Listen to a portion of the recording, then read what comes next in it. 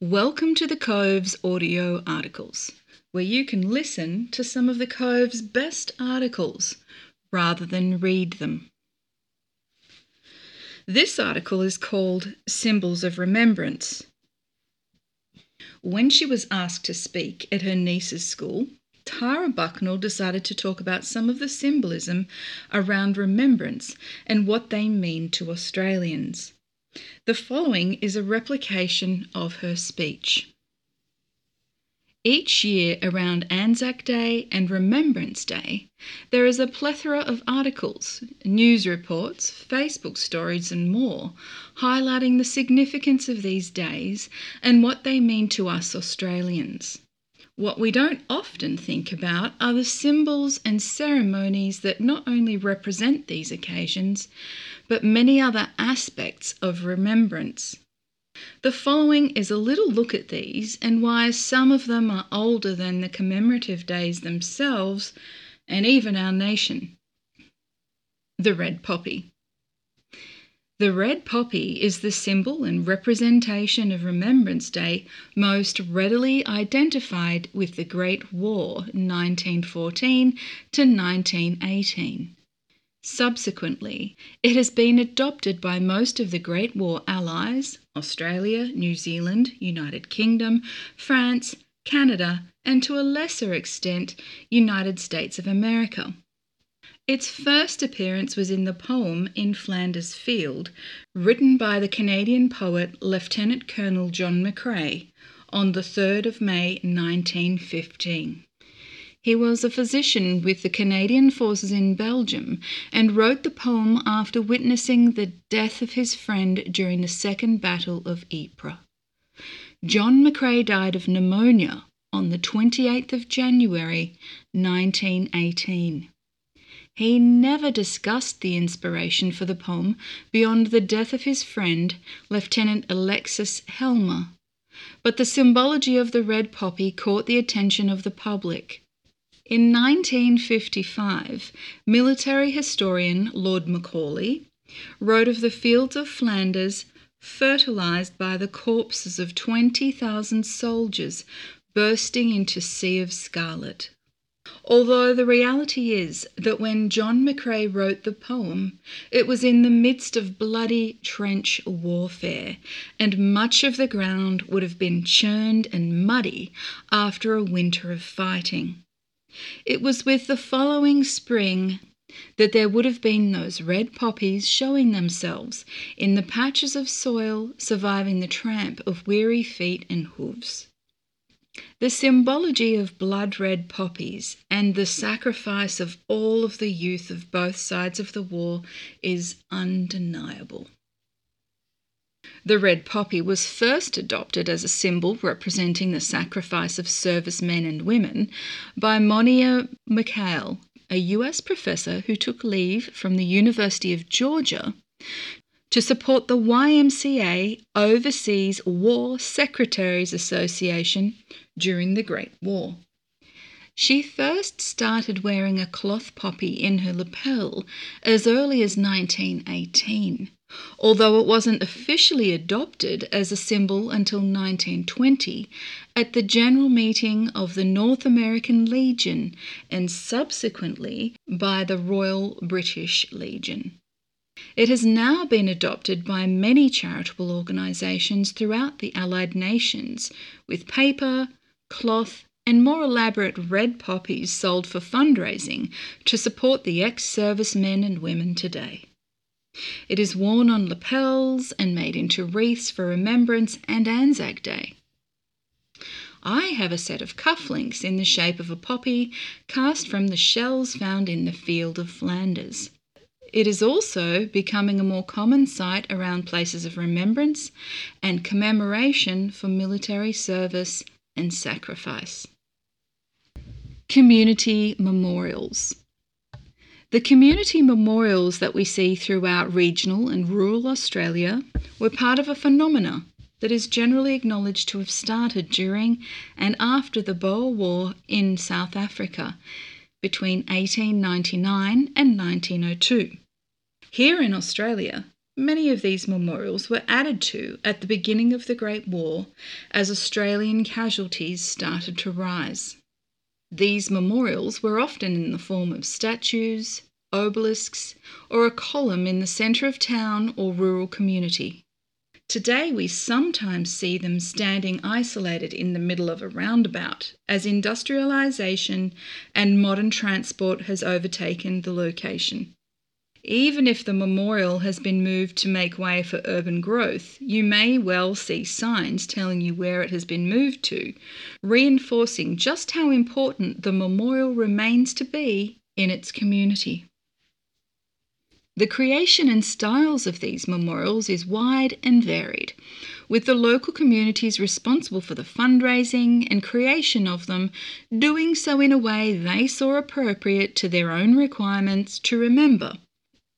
You can see the local memorial hall with honour rolls recording those who served and died, through to memorial gates at the entrances to community gardens, memorial stone benches paid for by families of the fallen, all the way to the grand city memorials of the cenotaphs in Melbourne and Hyde Park, Sydney. Even the Great Ocean Road along the Victorian coast stands as a lasting memorial to our Great War servicemen and women. Almost unique to Australia is the Avenue of Honour, a row of trees along a prominent road entering a town, with each tree representing an individual serviceman or woman, or simply providing a magnificent entrance to a township that the fallen can never take again. These memorials are heartbreaking, comforting, and confronting all in one. For those of us reading the honour rolls of young men and occasionally nurses that joined them, we can see how many of a small country town went to war and how many from the same family who never returned. We can see the changes in the rolls and the adjustments to these monuments when the need to add additional plaques and names grew beyond the original requirements of the Boer War and Great War. We can also see the space left for the future and have the inherent hope that it won't be needed. We know that for the families of generations gone, this was a place where families could go and commemorate those for whom they would never be able to see again and who would never be able to see their grave, if it was known, in a distant land. If you have ever attended an Anzac Day or Remembrance Day service in one of these towns, you will see the grandmothers and grandfathers run their hands over the names of brothers, cousins and friends from the Second World War, 1939 to 1945. You, like me, may feel embarrassed and honoured when they ask you to come and stand in a place of honour when they find out that you are a current serving member. War cemeteries. To many, a war cemetery is a place that is far from home. We think of the large expanses of the war cemeteries in France and Belgium, where there are row upon row of orderly graves, carefully tended grasses, and elegant landscaping. Australia's war dead are either marked through individual plots, war graves, within civilian cemeteries, to Commonwealth war cemeteries amongst our allies, by ourselves, and even in mass graves where there were no other options. Australia is part of the Commonwealth War Graves Commission that provides rules, upkeep and maintenance of the Commonwealth war cemeteries in perpetuity. Within Australia, there are 72 Commonwealth war cemeteries and over 1,900 civil cemeteries with war graves. For individuals buried in a war grave or war cemetery, there is a uniform headstone, originally white, but now generally a bronze plaque on a stone pedestal, with the emblem relevant to their country, service or regiment, their name, age and service details, and if desired by the family, a religious verse. The most famous of these verses is "Their name liveth forevermore," Ecclesiasticus 44:14, and was chosen by Rudyard Kipling after the Great War.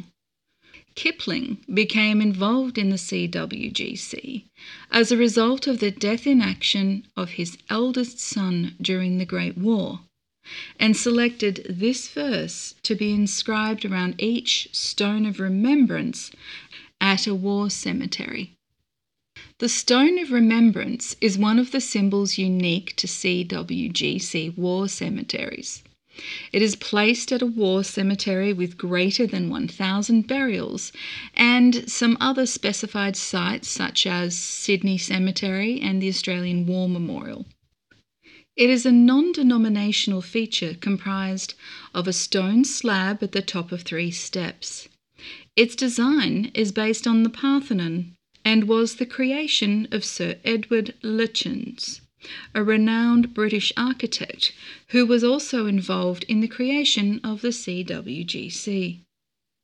The other symbol seen in a CWGC war cemetery is for 50 or more burials is the Cross of Sacrifice. This Latin cross in sand or limestone has a downward pointing bronze sword attached to the front, which represents the military and spiritual nature of the cemetery. Sir Reginald Bloomfield is the second architect who was involved in the creation of the CWGC and was also responsible for the design of the Menin Gate at Ypres. Last post. A key part of military remembrance is the ceremonial component of such. Nearly every part of our military uniform, parades, and other ceremonies have evolved over time. These traditions link us to the past and tie us to the future. They show us where we have come from and are important in reminding our political masters that ceremonies of remembrance and commemoration are about the people who served, the impact it had on them, and those that didn't come home. One of the most recognisable is the last post, silence, and reveille or rouse. The last post was played to indicate the day had ended, the commander had completed his final rounds, and the gates were about to be secured.